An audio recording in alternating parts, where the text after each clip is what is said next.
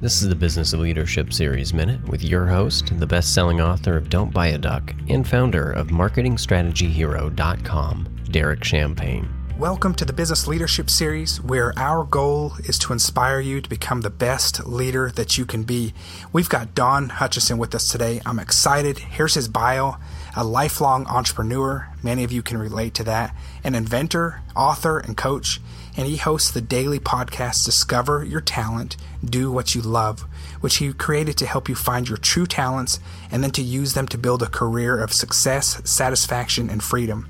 He's never had a boss and has created 6 innovative companies in advertising, publishing, coaching, and career planning, and now on the internet over the last 40 years.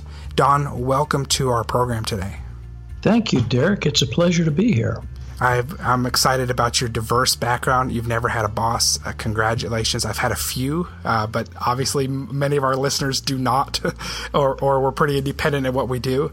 Tell me a little bit. Give me your story of being a lifelong entrepreneur, and just kind of take us from kind of some highlights, and then from where you are today.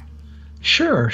I had a boss that was Uncle Sam during in the military for 3 years, but other than Uncle Sam, where I served as a Russian linguist in the army in Germany for 3 years, I got out of university and immediately I was going to take a cushy teaching job. I thought I was going to teach Russian literature because I was a writer and liked literature.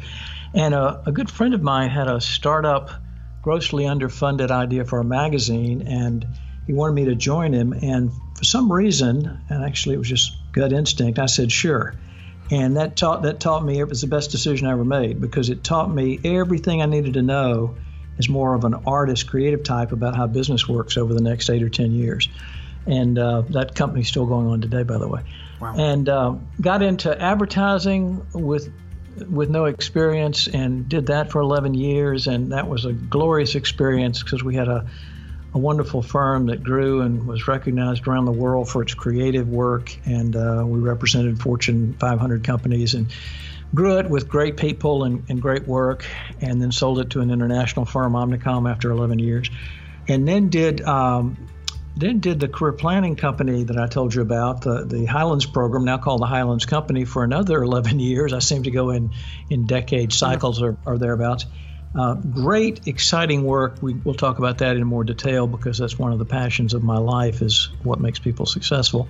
Did a developmental magazine for lawyers that focused on all the things that they don't teach you in law school, and then did a lot of coaching and consulting until we found our way into the internet about 7 years ago. And it's been a fascinating journey. And a little over 2 years ago, we decided to do a podcast based on this experience that I've had over 40 years in all the niches, but especially in the career planning niche. And so we talk to people around the world several times a week about their journeys. And as you well know, it's not gotten any easier for people in their life journeys to figure out who they are and what they want to do and how they do it. It's more complex than ever. In fact, Gallup says 14% of people around the world are actually in their sweet spot.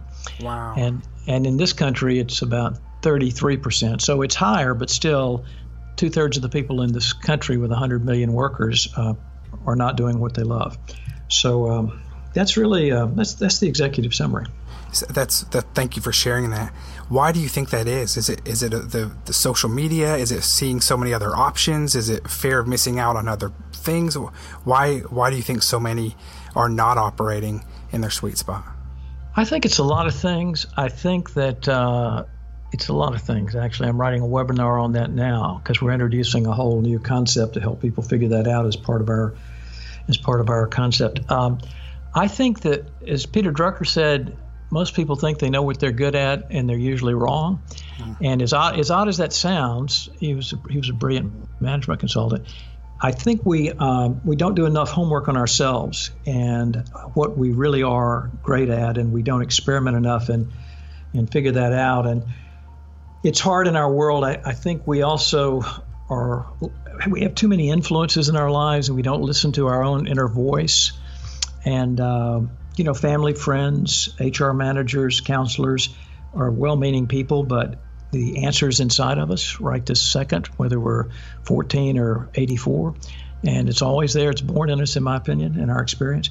And I think we're so outer directed and so wealth, power, status oriented that we just don't take enough time to reflect and just go inside and experience. People don't do enough research. They don't get out there and do informational interviews, and there's a whole litany of things that people don't do that they can do that frankly are not that complicated, but we're just not it's sort of not reinforced in our educational system.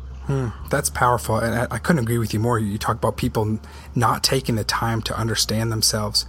We've got so many outside influences, biases, noises, and it creates such a tension on our lives. Is this where discovering your talent comes in? Yeah. The show was designed because I'd studied the problem for 29 years and written a couple of books about it, actually. And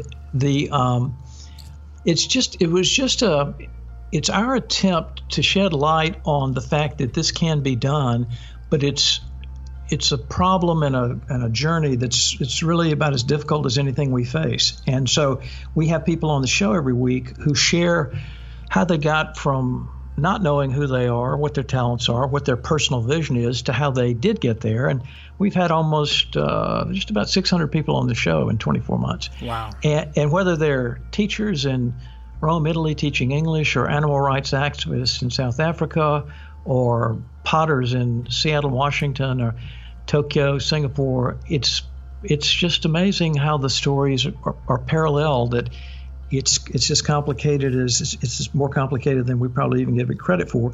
But if you do the work, if you're willing to do the hard work and take responsibility and use some of the resources that are out there, you can in fact discover the best of who you are and make a contribution for yourself and your family and the rest of us. Hey, if you're a small business owner and you need help working through some upper limit challenges, you need a board of personal advisors, you need help with your growth, go visit DerekChampagneMastermind.com.